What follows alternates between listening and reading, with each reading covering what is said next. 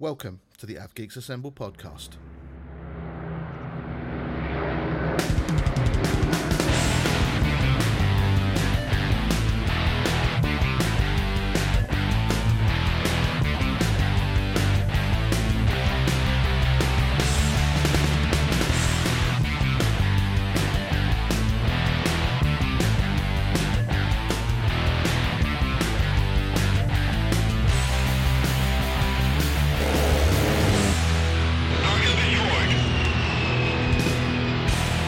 Hello everyone, and welcome to the Av Geeks Assemble podcast. I'm your host Rob, and tonight we're having a completely unplanned 10th episode of Season 2 of the podcast. So first off, I just want to thank everybody who sent in their questions and tuned in to episode 9 to hear them. But as we alluded to, we overran our time slot quite considerably, which left us with over 2.5 hours of content to go through, which meant, realistically, we had to split it into two. So what I've done is I've compiled the final 5 questions from the discussion, and I'm putting them in here. So if you didn't hear your question in the last episode, it's more than likely in this one. So before we move into the questions, the last time out we talked about the plight of the Cornwall Aviation Heritage Centre, and since that came out, unfortunately they've lost their battle to stay open. Despite all their best efforts and all the plans they had for the future, without the council's support, their funding has dropped out, and unfortunately they're not able to move to their new off-site location. So unfortunately, this means they've got to break down their collection and start removing it from the site. Luckily, the vast majority of the collection is safe, with some items returning to their owners, and some of the items finding new owners. They've also been lent a building on site, which they can store the final items before they find new homes. Whilst it's not the news we wanted to hear, I'm sure we could all agree that Cornwall Aviation Heritage Centre have done an excellent job in the 7 years that they've been open, and they've brought aviation to thousands of fans, old and new. All I can say now is from everyone at Av Geeks Assemble, thank you for the work you've done, and hopefully we'll continue to do in other places, and we wish you all the best for the future. So now let's get to the reason why you're all here, and we'll get on to your questions. Once again, I'm joined by Ant, Ben, Tim, Tom, and Connor. So the next question comes from Hartley Photography. Would you enjoy an air show or a base visit as much if you couldn't take your camera? Yes. Definitely. Yeah. I think at this point it would feel alien not having my camera with me, but because I go to Duxford a lot, so I feel like every time I go there and I've got the camera, I feel like I've got to get I've got to get a new shot that I haven't got before, and there's kind of like an element of pressure in that. So I think, one thing I am trying to do more now is that, especially with displays that I know, I try and get the hero shot, but then the rest of it I try and put the camera down and just enjoy the air display, because you can just spend so much time watching an air show through your viewfinder, you just miss the thrill and the joy of it sometimes. I think you, myself, you, and Ant have all made that comment actually about, wasn't it the season finale last year, or the last season podcast we did, about the September Battle of Britain production show, where it was, wasn't it, NHS Spitfire did like an intro display almost to a minute's silence or something. Yeah, wasn't it what was it? It wasn't because the Queen had just died. It was, yeah. It was. So, yeah, and obviously it was all incredibly silent, and it was such a poignant display. It felt wrong to a certain extent having the camera and, pointing it around and snapping away anyway. But like a couple of the displays at Duxford that specific show, actually, I just stopped halfway through and just put the camera down, because the way, the caliber of the flying was beyond something I'd ever seen, especially somewhere like Duxford, where we all laugh and joke a little bit about crowd lines and things like that, and they all display somewhere over Stansted. It was one of those displays you sat there and thought, actually, let me just absorb this for a few minutes, let me understand what's going on. We had a similar experience at RIA on the Thursday, on Arrivals Day, with me, Ant and Tim. We were all stood, and it was the Korean Black Eagles. They'd just done their practice display, and we'd all been snapping the whole display, and they came into land, and every single one of us put our cameras down and clapped them on the way in. Clapped. Yeah. And we're talking about it was a 10 ship of aircraft. It was 11, because they had one doing like some photography and filming. So 11 aircraft coming in. You could hear shutters going off left, right, and centre. But we just all stood there and just clapped because similar to like what Connor just said about the flying etiquette at Duxford, the airmanship that the Koreans put in for their display was top notch. It was insane, and they deserved it, and it was yeah. I know you guys had sort of like not forewarned me, but had sort of said, these guys are something else. And I think sort of like a third of the way through their display, sort of, you're following around with the camera up and everything. And yeah, there was just moments where you go, that's impossible. That's impossible what I've just seen. You can't do that. Not that slick, not that quick, and not that instantaneous. And like I think is it their sort of like their finishing maneuver where they're up and they sort of like come down all together, and then they do that sort of corkscrew separation thing. Corkscrew minibar. Yeah, the corkscrew minibar. I think I watched it on the Thursday, and then when they did it the next time, was it the Saturday display? 'Cause I don't think they did it on the Friday, did they? When they did it again, I stopped and watched because I was just like, this is incredible. It's just it had so much finesse to it, but precision and stuff. It's like kind of felt sorry for the Red Arrows going up sort of like about 20 minutes later. It's like, beat that. It's like, how do you follow that? You can't. You can't. And just watching that made me appreciate it a lot more. Yeah. And I think as well, I think it was the Spanish Hornet watching, and definitely Dream Viper or X Tiger as it was, watching him throw that around. I've seen countless F-16 displays, and sort of seeing him display that, I was like, F-16s can't do that. How's he doing that? What is that? So yeah, I totally agree with Dream Viper / X Tiger, because I saw Dream Viper at Cosford last year, and that was its debut display, I think, last season.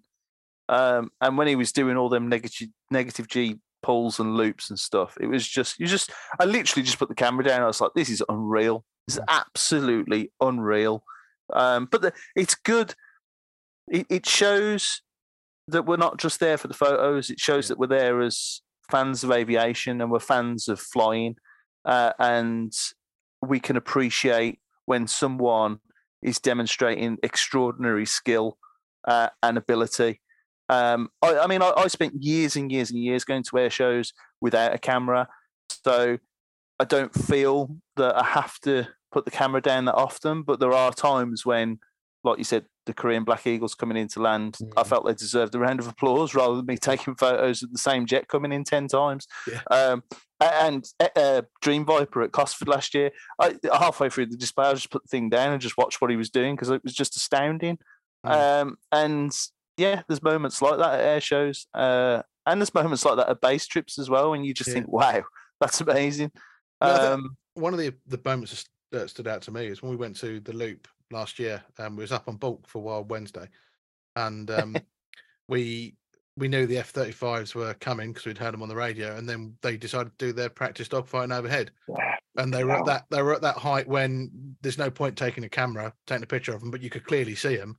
And just sitting there and just watching them, it's just like just watching in awe what the maneuvers they were put in to sort of get on each other's tail and stuff. And you sort of think, this is why I love aviation. It's not about the camera. It's about watching what these pilots are doing. I was watching the F-35s, like you're saying. It was watching them, like we've all seen tactical roll demos where there's nice long curves and all that, but to see F-35s almost, pardon the pun, drifting in the skies, like you said, to get behind one another, almost like it's like Top Gun Maverick.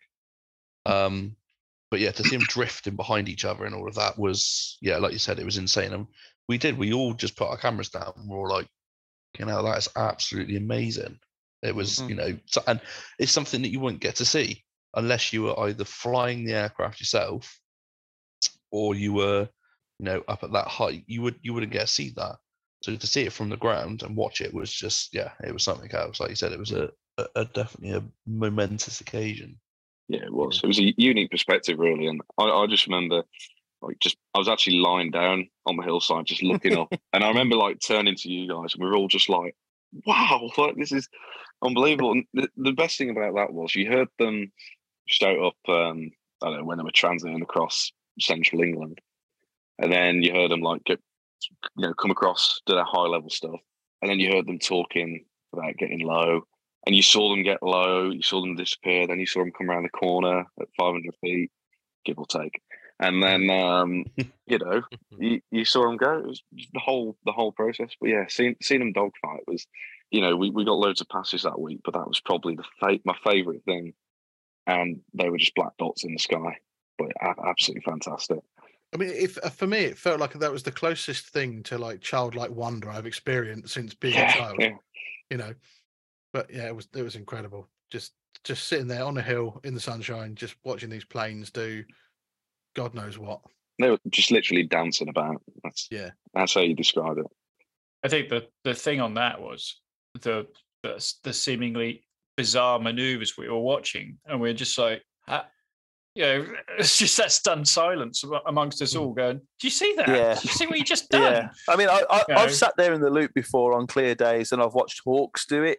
Now, we all know a Hawk T2 is a lot less manoeuvrable than an F-35A, but even they can like pull some maneuvers, and you think, whoa, look at that, that's pretty cool, like sort of thing. But that day when we were watching the F-35s, it was just like next level. And like you say, like Ben said, it was like they were like tail sliding like past each other to try and get that like nose on to the other jet to win the battle sort of thing. It was just it was special to watch. It was pretty cool. Excellent. So next question comes in from Martin, and he asks, what do you guys enjoy most about photography? Learning. Yeah, good shout. That's a cracking answer. Literally, every time I pick the camera up, if I'm at Lakenheath or Mildenhall or wherever it is I am, I'm especially, I think in the last year, I find that I'm learning stuff about photography, about it's cliche to say my style, or I'm just learning, and that for me is that's sort of like part of the buzz of it. I think is that I'm constantly being tested. Yes, and by my own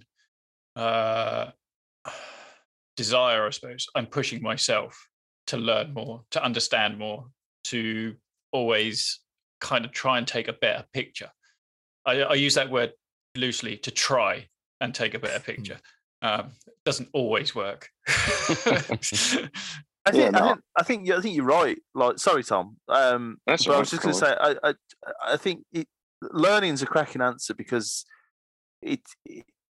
that's exactly what you're doing every time you take that camera out, and like you're always trying to just marginal. It's almost like you're trying to marginally improve on the last time you went out. Yeah. It's not like one of them hobbies where you make massive gains between every time you click that shutter, but yeah, learning is it's almost like addictive when you learn something new, and I think probably some people in younger generations could probably learn a thing or two from that.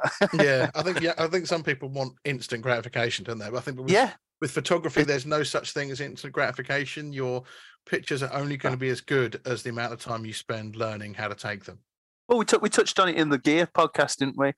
As much as like we told you not to listen to what we said about not buying more gear, Here we go. The actual message there was that like learning with the gear that you've got is the best thing you can do, and when you stop learning, then move on to something else. Now, all right, I went out and bought another camera 2 weeks after saying that, but I'm quite far down the path of my journey, should we put in inverted commas. This is interesting justification. Are we listening to this? Yeah, no, it's fine. I don't have to justify it to you. I've already justified it to the wife. I need to buy a new camera to justify my new journey. I need a journey.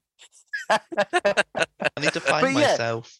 I was far enough down that path with the previous camera to think, right, I can level up with the new camera. So that's what I did. But yeah, it's learning. It's learning. It's escapism. Like we said earlier, And for me, on top of that, it's the camaraderie and the friendship, like going out, like because I very rarely go out on my own, but if I do, I end up talking to some randomer and probably making a friend or two, because I'm that sort of sociable type. But yeah, normally it'd be one or two of you guys that I end up going out spotting with, and we'll have a good crack wherever it is we're going, whatever we're doing. I mean, for my thing again, it's like I'd echo the learning thing, because I'm always learning something, whether it's from you guys or whether I've got my nose in a photo book and I'm learning a different way of editing, that sort of stuff. And again, the camaraderie behind it, I enjoy that. I think for me, my love for photography comes because I very much view photography as an escape, and it is very much sort of my therapy. So it's like, I mean, Ben touched on earlier, the world is full of doom and gloom, but for those few seconds when I've got my eye to the eyepiece and I'm shooting a plane as it flies past, or when I'm stood on a beach and I'm just waiting for that chink of light and I'm focusing on the camera screen, waiting for that light to come in and then clicking the button, for that period of time, nothing else matters. It's just everything else just disappears. I think photography gives you that. It gives you I think one of the things, it forces you to go outside as well, because there's only so many pictures you can take inside. It forces you to try different things, go different places. And when you're focusing on different things, you're not focusing on the day-to-day grind. So it is a true sort of piece of escapist artistry, basically, isn't it? Yeah. Totally I mean, agree. I like on my way into work this morning, just after 6, like on the road down to the hotel,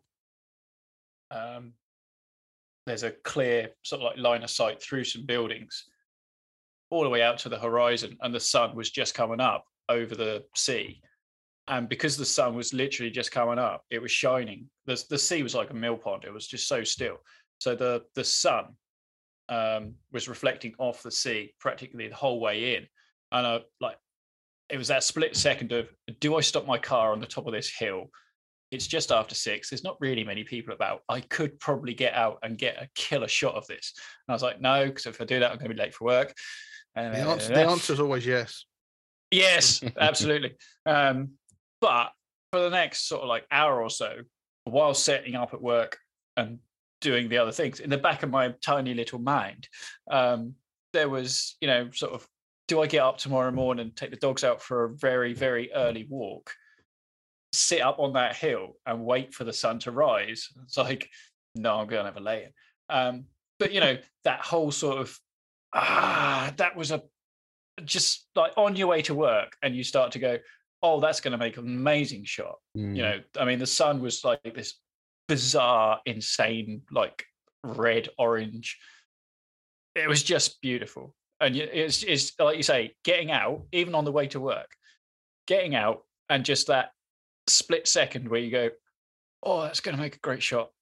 Do I? I can't. Yeah, I think the thing you suffer from is that a lot of us suffer from, because where you live, because I've been there and done photography there, and you've got a really photogenic like beach with when it's not full of idiots. When it's not full of idiots, nice shingle beach. You've got some like abandoned boats on there. You've got some nice old looking buildings, and it's like you're living with the, well, I live here, I'll do it later mindset. Yeah, that's the one. Or the I see that every day. I take it for granted. Yes, exactly. I see that every day. I take it for granted. Yeah. And it was the same drive that I would do, 20 times a week. And there was just something about that sunrise this morning. I just went, wow, look at that. That's incredible. But I get that even sort of like, if I'm driving out to Lakenheath, and I will leave here at 5 to get there for sort of, maybe 7. And sometimes I'm leaving that time because I want to watch the sun come up, and the route I take, there's sort of like often like lay-bys and sort of like slip roads and stuff that you can pull into. And if it's a clear morning and the sun's coming up, I've got my camera gear with me. You kind of go, yes, timed it right. But because I'll be going to Lakenheath, it will probably be cloudy and overcast and everything else. So kind of shits on your parade, doesn't it? No, I think that's actually like a really good question that Martin asked, and I think that all the points you guys have said spot on, and I agree with those. and I think the same. But one of the biggest things for me is like, you make the effort, you travel the miles to go down, to these places. You go through all the engine warning lights, if you're me, to get there. And if you're an alpha owner, I'll talk about that later. And I think for me, it's like you set up in position, you're waiting for something to happen, and it's like, you constantly learning. So from your previous trip, you go, okay, I'm going to try this time, and like jet's coming towards you, or whatever it is, and you see the moment like in your own eyes, and you're capturing your own sort of record at that moment. And for me, it's the excitement after, I don't know, a mass launch or something. I'll go to my camera, I'm like, oh yeah, what have I got? 9 times out of 10, it's like, oh, it's crap, rubbish. But you get that one shot that's like spot on. No, Tom, what happens with you is you don't look at it. Then you come home, you dump it onto a hard drive, and then about 6 months later, you turn up in the chat at 9 o'clock at night and go, look what I've just read. Or he turns up and goes, I've got nothing to load up onto Instagram, and then dumps like 20 images into the chat, and it's like it's like Connor. It's like Connor, but like he's 12 months ahead of Connor's lead time. So I was taking pictures of a Hercules at 1/70th of a second, and then this F-15 came in, and it's actually pin sharp. And you're just like looking at your phone, and you're like, right, phone to the bin, hammer and bin. Oh dear. But no, and I think it's nice to then, you got those pictures, you can look back on them. If they end up on your wall, which is rare, for a lot of us. I know we all go on about wall hangers, but I don't have many. And it's nice to sort of, you can look back on that and go, yeah, I took that of that. And then you learn, next time you go out, you think, right, I'll do this differently, and you keep applying it. It's a constant learning curve. Yeah, I mean, like, I've got like 2 pictures hanging up on my wall, and every time I look at them, I think I took that. But there's the downside of it. Going, I took that, so I know I can take pictures like that. I just choose not to. Yeah, I think for me, it's kind of alluding what everyone said and what Tom said, but for me, it's especially like, I know I keep badgering on about it all the time, but the air-to-air with the Spitfire. It's what you're seeing through your eye, and you're capturing that moment, and you've got that record then for the rest of your life. And it's being able to capture that and look at back and go, bloody hell, that was insane. I've said it in the podcast I did previous when we talked with me and Craig Strawbridge, when we talked about doing the air to air, and Connor, sorry. And I said that, when I stepped off the helicopter, I had tears in my eyes. And it was the fact then I could look back at the photos and go, Jesus Christ, at that moment in time, I was feeling this emotion, I was feeling that emotion. But I think for me, I enjoy it as a hobby. I don't think, in my opinion, I would be able to do it as a job, because there's so much pressure to be a photographer as a career, like a wedding photographer. Yeah. For us as aviation spotters, if you're at a base at Lakenheath and an F-15 comes in and you cut it off by the nose, you know that there's another one coming in behind, or that later on in the day another one's going to come in, so you can work it out. Whereas with like wedding photography or anything like that, you've got that moment once, that's it. Then you can't repeat it. Like Tim said, driving, you see that one glint and you're like, oh bloody hell, that make amazing. But you go back 15-20 seconds later, it's gone. And I think the pressure of that, I don't think I would be able to operate as doing it as a career. So, credit to all the ones that do it as a career and, perform all the time. But yeah, for me, I just enjoy it as a hobby. It's a factor, like we said earlier, getting away from the world and capturing those moments and having the banter at the fence with the guys as well is what I think as well. So like if you chose to do it as a career, and I've said this to people at work, they're like, oh, you could do this as a job. I'd love to do it as a job, but then it would become a job, not a hobby, not a passion. it will detract. And not only that, it's like if I'm taking a picture of like the Dutch 35s that came into Lakenheath a few weeks back. 3 of us were there. We've all got very similar shots, but that was just 3 of us, and there must have been 30, 40 people, 50 people standing there. 50 people have all got the same shot. So to do it professionally, what makes your picture stand out to make it a professional picture? Nothing. Yeah. It's the same picture of the same plane that 50 other people have got. None of us just sat there with sort of like a single shutter thing. As they're coming in, it's a or in some people's case, it's just hundreds of pictures of a plane. And if you're a professional photographer, you've got to have something about your picture which makes it stand out from those hundreds of other shots. That's too much pressure to put on it, and that just detracts from enjoying it as a hobby and a passion. So I don't think I could ever, as much as it'd be lovely, get paid to travel around the world to like take pictures of planes. Yeah, great, but no, just no. Cool. So moving on to the next question. So Sam asks, what are your thoughts on drones being the next generation of aircraft, and how will it affect the hobby? Oh dear. It's kind of like the F-35 situation, isn't it? It's like, it was like when the F-16 came out, every Air Force wanted the F-16. Now the F-35 is coming out and every Air Force wants the F-35. So like you said, very soon drones are going to come out, and with the whole OPSEC going over in the States at the moment on the Strategic Air Command aircraft, I feel that they'll just be boring. They won't have any schnaz or character to them. I don't think you won't see I'm trying to think of a drone now that flies like a Global Hawk. You won't see a Global Hawk display. No. Or you won't see a Global Hawk demonstration team or a 9-ship of Global Hawk. Imagine it. You could quite imagine seeing it, but the Global Arrows.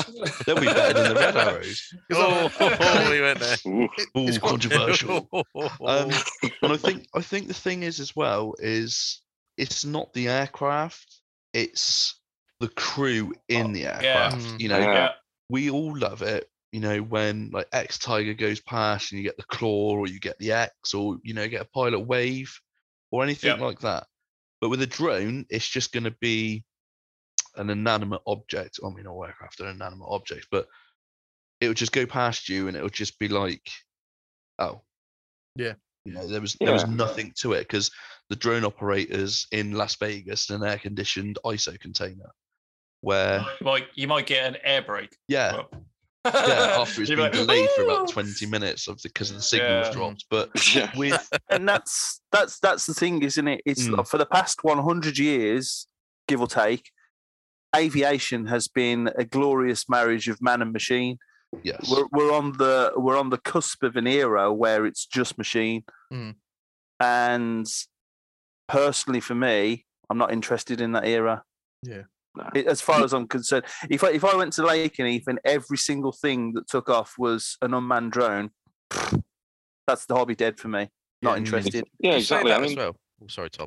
No, go on, mate. Carry on. See, talking about places like Lakenheath, things like that, where you do have the opportunity to get not necessarily slightly more intimate with like the aircraft, things like that, but obviously, when you're at the spotter settings, you can, when they park up, waiting to launch, you do get gestures from the crew and things like that, and they're all friendly. I'm not saying there's someone maybe demonstrating right now. They're not rude gestures or anything like that. And actually, it's sort of they're maybe the next thing that inspires that person to maybe pick up a camera, or maybe the next thing that inspires that person to go, I want to be a fighter pilot. Although, that's slightly detracting from the subject of the question, but the human element of it probably is what makes the hobby that more interesting. And as Tim rightly said about shots and things like that as well, it makes a shot different.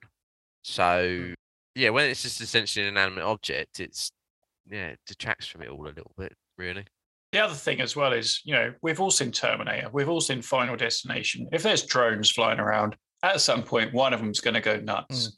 I mean, I think. I mean, I echo what you say. I think it's for me the hobby is about the pilots and what they do with the planes. I mean, I think we're still some time off from having a purely frontline drone force. I mean, I know they're talking about the Tempest being potentially unmanned, but I don't see within the time that I've got left doing it will photography. need to be, let's be honest, with the mess of recruitment in the RAF, won't it? It would need to be unmanned. That's for another podcast. That's another podcast. one. That's another one. I mean, but yeah, I mean, I don't think we're going to reach the point in probably the next 20 years where we're going to have purely unmanned frontline fighter jets.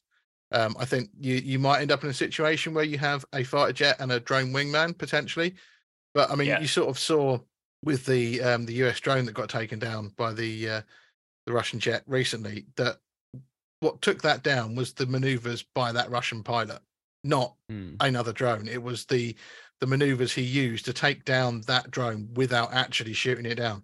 So, it's those sort of decisions that get made in the cockpit that only a pilot can make. And so many battles have been won by human decisions. And as good as AI is, it's always going to try and take the most efficient option, not necessarily the right option. So I think for while we're doing it, I think we're still going to have manned flying. I mean, if we get to the point where I think, like Anne says, if everything taking off is just an unmanned drone, I think that at that point it'll be done for me. But I mean, I think we're still a good 20 years off before that even becomes a thing. Yeah, I think we are a way off that, and luckily the warbird scene is still going strong and it's growing. And we're only a couple of years away from having mosquitoes back in the air in this country, which I am literally counting down the seconds to personally. But warbirds will always be celebrated, and I would like to think the jets of today and the last 20 or 30 years or so would be celebrated like the warbirds are today in the next 20 to 30 years. And some will be kept in an airworthy condition so that we can see them at air shows still and celebrate what they did and what they stood for and sort of how they kept us safe through the Cold War and into the sort of nowadays. And I think that the thing like the Battle of Britain Memorial Flight there will be other organisations and squadrons like that as years go by with more and more jets. I'd love to see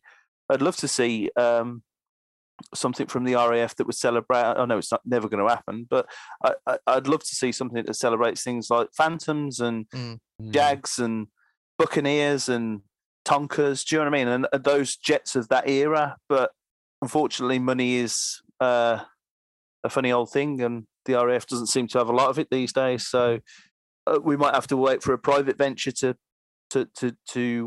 bring that to our air show scene. But there's the Norwegian historical flight, so that they've got plenty of jets, and like what they've got the Draken, the Viggen, and different things like that. So yeah, there's precedent for it. There's hope out there, and there will always be people who are passionate about manned flight, and as long as those people are sort of supported and celebrated, then we'll continue to see manned flight throughout our lifetimes at least, and hopefully for the generations as well to enjoy. Yeah, excellent.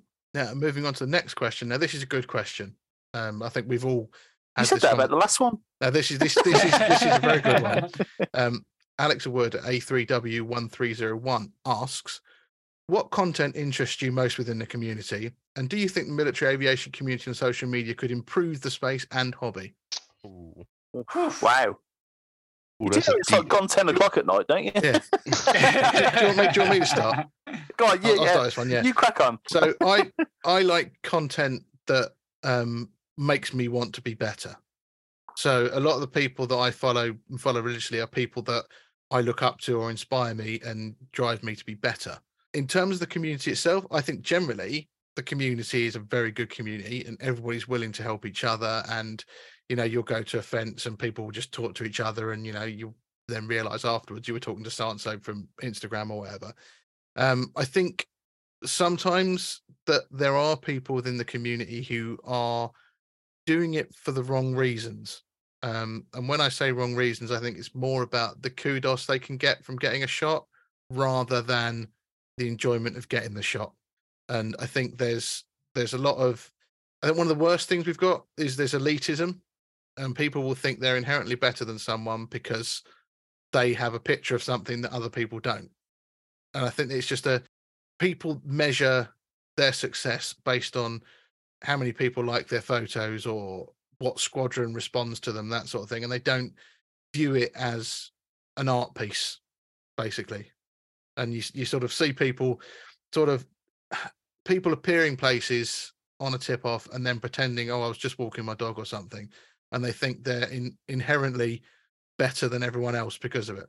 And I think those people could be a bit more humble, I think, and be a bit more willing to help other people, especially, I mean, people like us, it just washes off our back. But I know there are younger people who are coming into the hobby who feel disheartened by older people who are just sort of acting like they are the big I am and just sort of turn these people away, which in my opinion is wrong. It should be, it's aviation is something that everyone should be a part of, and no one person should feel they are better than anybody else, because of likes and that sort of thing. No, absolutely. Yeah, I totally agree with that. I do. And I do think that in the past few years, it's actually got better than it, rather than getting any worse from that point of view. Yeah.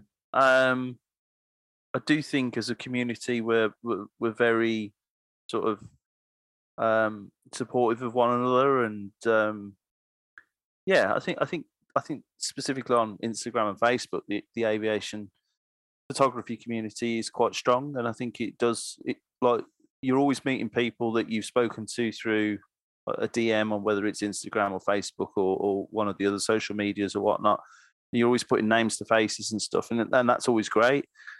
But there is an element of what you just said, definitely, and there always will be. But I think that's the case in all hobbies, in all walks of life, and in all professions. So you will always get them people, unfortunately. Yeah. But to go back to the actual question that was asked about what content I enjoy, I think my answer is very much in line with yours, mate. Is stuff that inspires me to get out there and to try and improve my own photography, or stuff that gives me ideas for my own type. So not just copying other people's work. But maybe thinking, oh, I like that, but I could do my own twist on it, sort of thing. So yeah, it's a great question. It really is a great question, because, like Tim said earlier, a lot of what we do, to a point, is quite repetitive.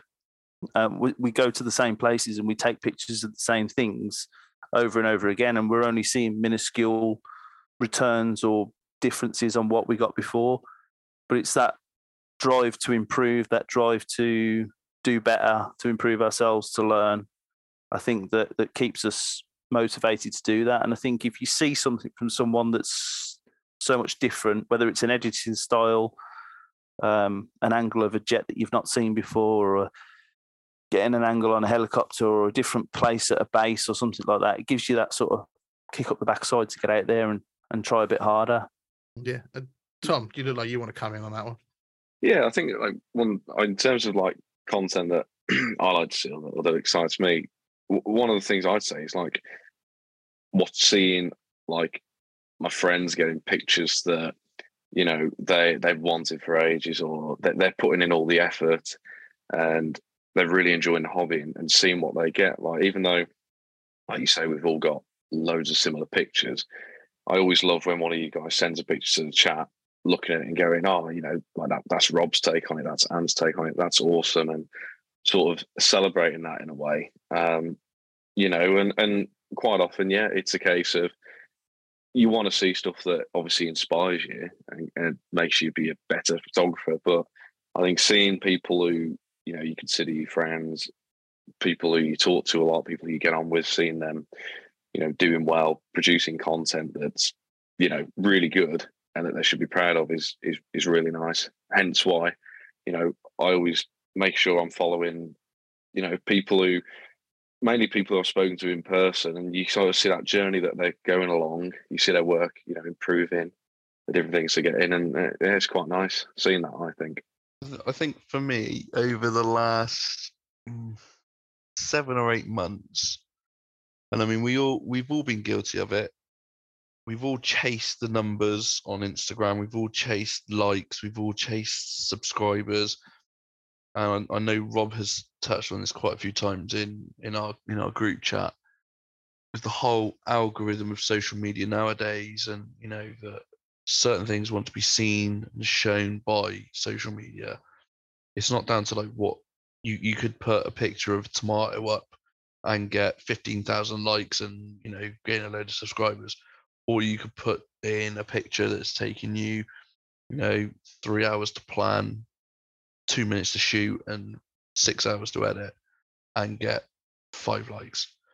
I've stopped chasing those numbers now, and now I go for the satisfaction that people out there are seeing what I'm producing.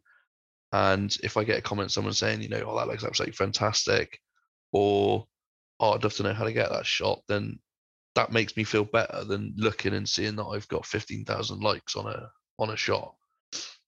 I'm quite happy to see, anyone produce an image, whether it be really poor or really good, as long as they enjoy taking it and it looks good on my eyes and others' eyes, then I'm happy in that case. But yeah, I've stopped chasing the numbers on social media now for gratification. I'm just happy just to see both my end results and people that I enjoy, seeing their results as well.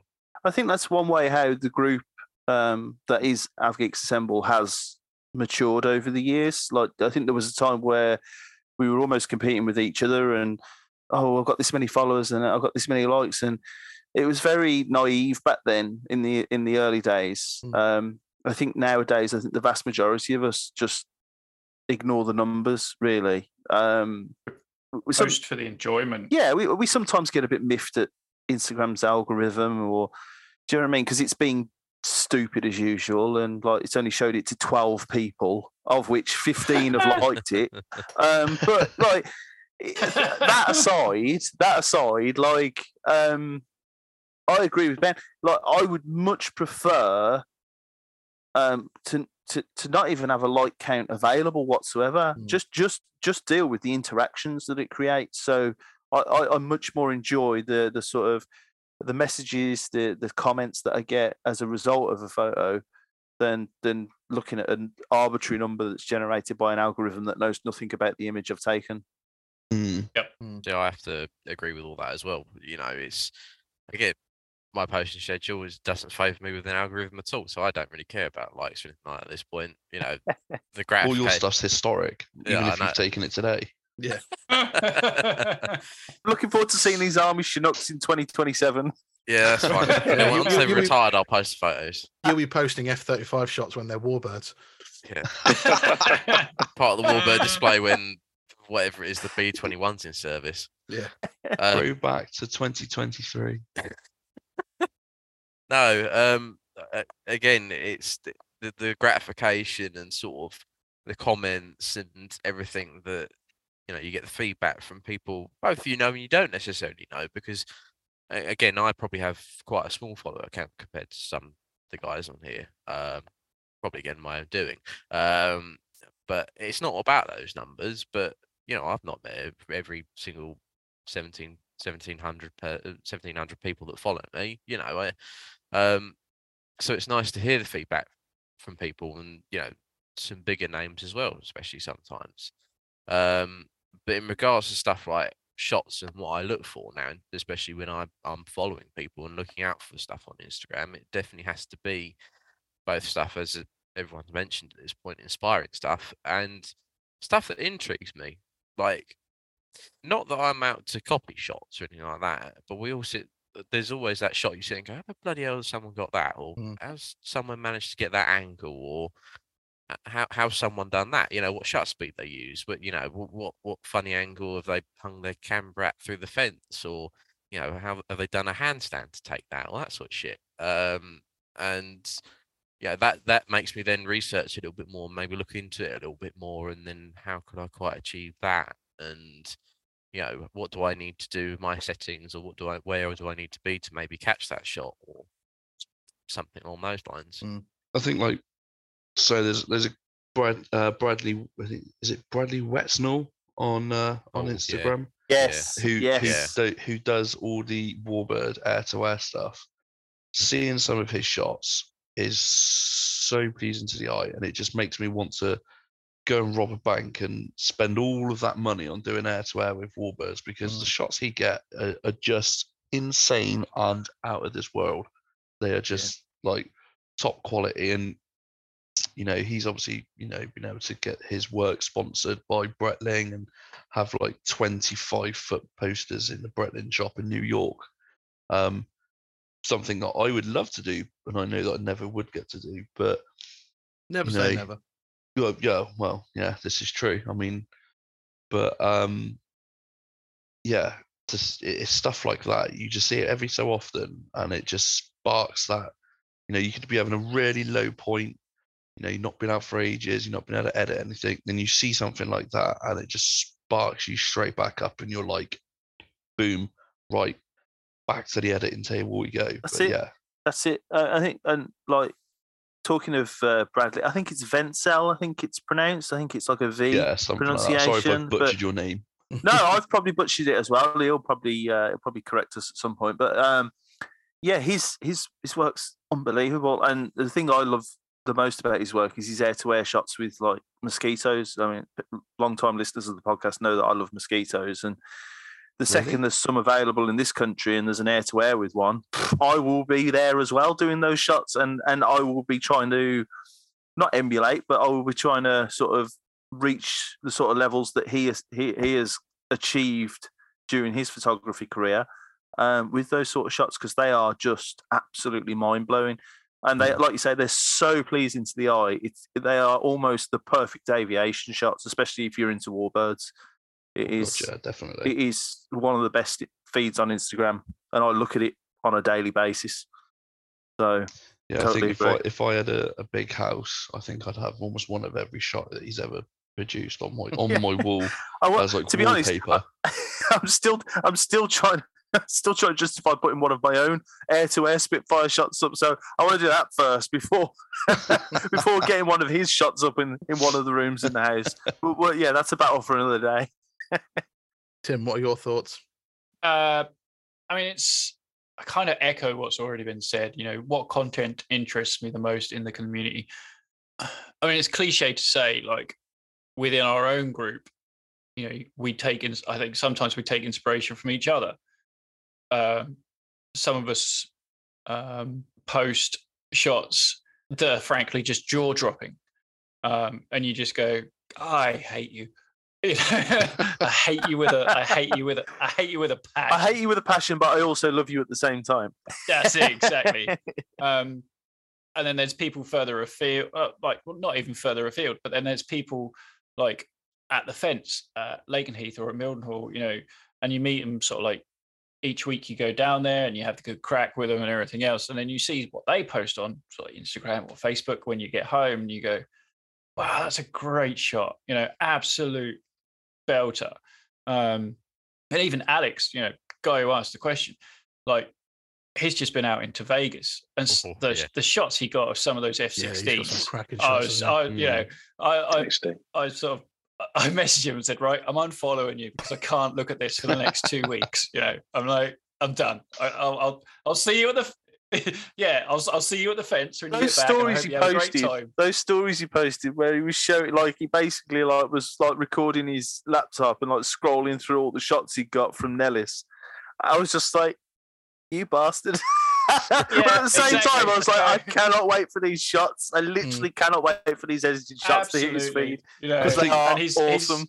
His B1 reel at night where it's taken off. That's the sort of content that inspires me. That's content that inspires. We've all seen the videos of it's not just the sort of like what you could say the mega stars on Instagram with the millions of followers and stuff. It's like what's his name? Is it Sam? Oh, Santos. Sam. No. Sam. Ekholm, Oh, yeah. yeah. the guy who was in the Air Force, who's come out of the Air Force or whatever it is, seeing what he gets up to, you kind of go, God, what an opportunity you have got, and then, there's the megastars like Santos, he puts something up, you just know it's just going to be, right, how many rivets am I counting today? Santos is like the Ronaldo of aviation photography, isn't he? He is, except he's not obnoxious. Yeah. I haven't found him to be. I mean, I've like, messaged him or chatted to him like on messages or like in posts and stuff. I always found him to be approachable and like, seems like a decent guy. So, he's not obnoxious with it. I mean, he must get bombarded daily, with what gear do you use? What this, etc. Of people who want to emulate the shot that he took. And you can be frustrated by that, or you can look at it and go, wow, I'm inspiring a lot of people. I'm going to take the positive spin out of that. So what content do I like? Something that inspires me to keep pushing on. We all have down days at the fence where you come back with just a memory card of dross. And then you can go onto Instagram and just sort of think, oh, that's not fair. Or you can look at it and go, okay, next time I go back, I'm going to do better. Maybe I just try and emulate that shot. I'll try and get as close to it as I can, So, community thing. I think everybody's got to be in their bonnet about something, or, everybody's got an opinion on stuff. Sometimes that's a good thing. Sometimes it's not a good thing. Just because you've got an opinion on something doesn't mean everybody needs to hear it, and doesn't mean that you're right about it. But, I think, for the mainstream, we're all quite supportive of each other. Agreed.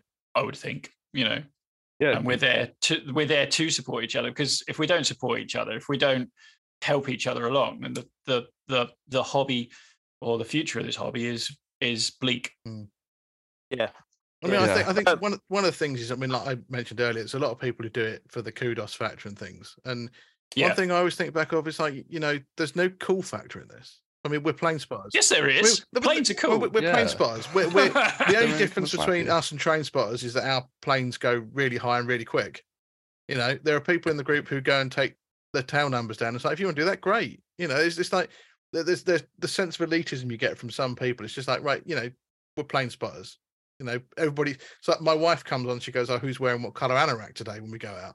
And it's like, it's kind of like, just like everybody just be humble and be cool to each other. There's no need to try and be bigger. Or... I think as well, there's that sort of elitism to know, or to think that what's going on inside that fence line.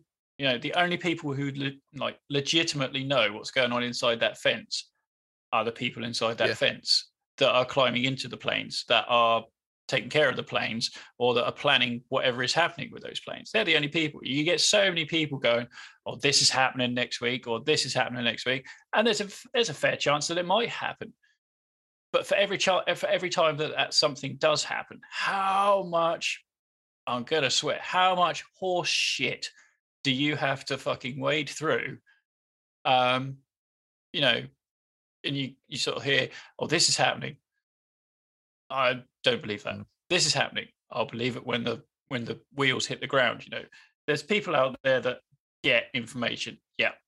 And fair play to them, because they've probably been in the right place at the right time and deserve it. And what they do with it, that's up to them. But it's also, I think, if you're in that position, it's a privilege. If you've been sort of trusted to know that information, it's a privilege. Yeah. And I don't think you should be banding it about in sort of like public chat groups. I'm going on a rant, cut this out, because it's just going to end up in a fucking quagmire. It's just going to end up in a quagmire of bullshit. So, yeah, cool. So, guys, then one final question. It's a quick fire question for everyone. So I'll go around the room. What is your favourite plane and why? I'm going to go over my screen. I'm going to start with Ben. Oh, why me? Especially quick fire. Quick fire, Rob. Quick fire. This is going to be a quick fire question. Warbird. This is the slowest quick fire ever. Oh, you have to make me think. Boy, More mate. slow burn. This is Right. Jesus. So, Warbird, Spitfire, Fast Jet, Tornado. Cool. And Ant. Mosquito, it's beautiful. Yeah, we knew that one. Tom. Strike Eagle, just because with tanks on, it looks epic. Excellent. Connor. Tornado. Nice. Tim. Phantom, purely for childhood memories of sitting on that crash gate at watching them taxi past. It's just heart melting. Excellent. And for me, Like it's the P-47 Thunderbolt. Original jokes. Thunderbolt. It's because Cool. it's big, it's noisy, it's clanky. It's just a massive piece of metal that flies through the sky, and it's just like it's what's not to love. Everyone loves jokes. Yeah, I was going to Everyone say, loves and you love massive jokes. Oh dear. so that brings us to the end of this one then, I think, really. So, guys, let's try and find out where everyone can find you. I'll go around the room. Just give us your Instagram or your Facebook or whatever. We'll start with Tim. Where can people find you? You can find me on Instagram and Facebook as R2B Photos. Wonderful. And Connor, when you post in the 2030s, where can people find you? Yeah, so if you actually want to follow me and see that I don't post, it's CM Aviation _photography. Wonderful. And Tom, where can we find you? Instagram at Tom Whitworth Photo. That's your best bet. Perfect. And Ant, where can people find you? Instagram as Anthony _Fogarty _aviation, and YouTube and Facebook is just Anthony Fogarty. Perfect. And Ben? Instagram and Facebook is Ben's Aviation Photography, and a bit of YouTube as BA Video. And you can find me at RS7 Aviation, and of course you can find the group at AvGeeks Assemble on Instagram. We've also got the Facebook, which is AvGeeks Assemble. We're trying to turn it into a bit of a community page where you can come in, you can ask your questions, you can post your pictures from base visits and air shows, and just generally talk to other people and other photographers. So please do come across and join in the fun over there. Finally, we want to thank all of you guys who have stuck with us for the past 12 months. We welcome all of your feedback, and all your positive feedback keeps driving us forward, and all the critical feedback helps us get better episode by episode. We're really excited to bring you the next season of the podcast. We've got a lot of new ideas, we want to try some different things, and hopefully we're going to be able to bring you some more guests along the way. So once again, thank you to all of our listeners. We'll see you in Season 3, and we will most definitely see you at the fence. Thank you for listening to this episode of the AvGeeks Assemble podcast. Find us on Facebook and Instagram at AvGeeks Assemble.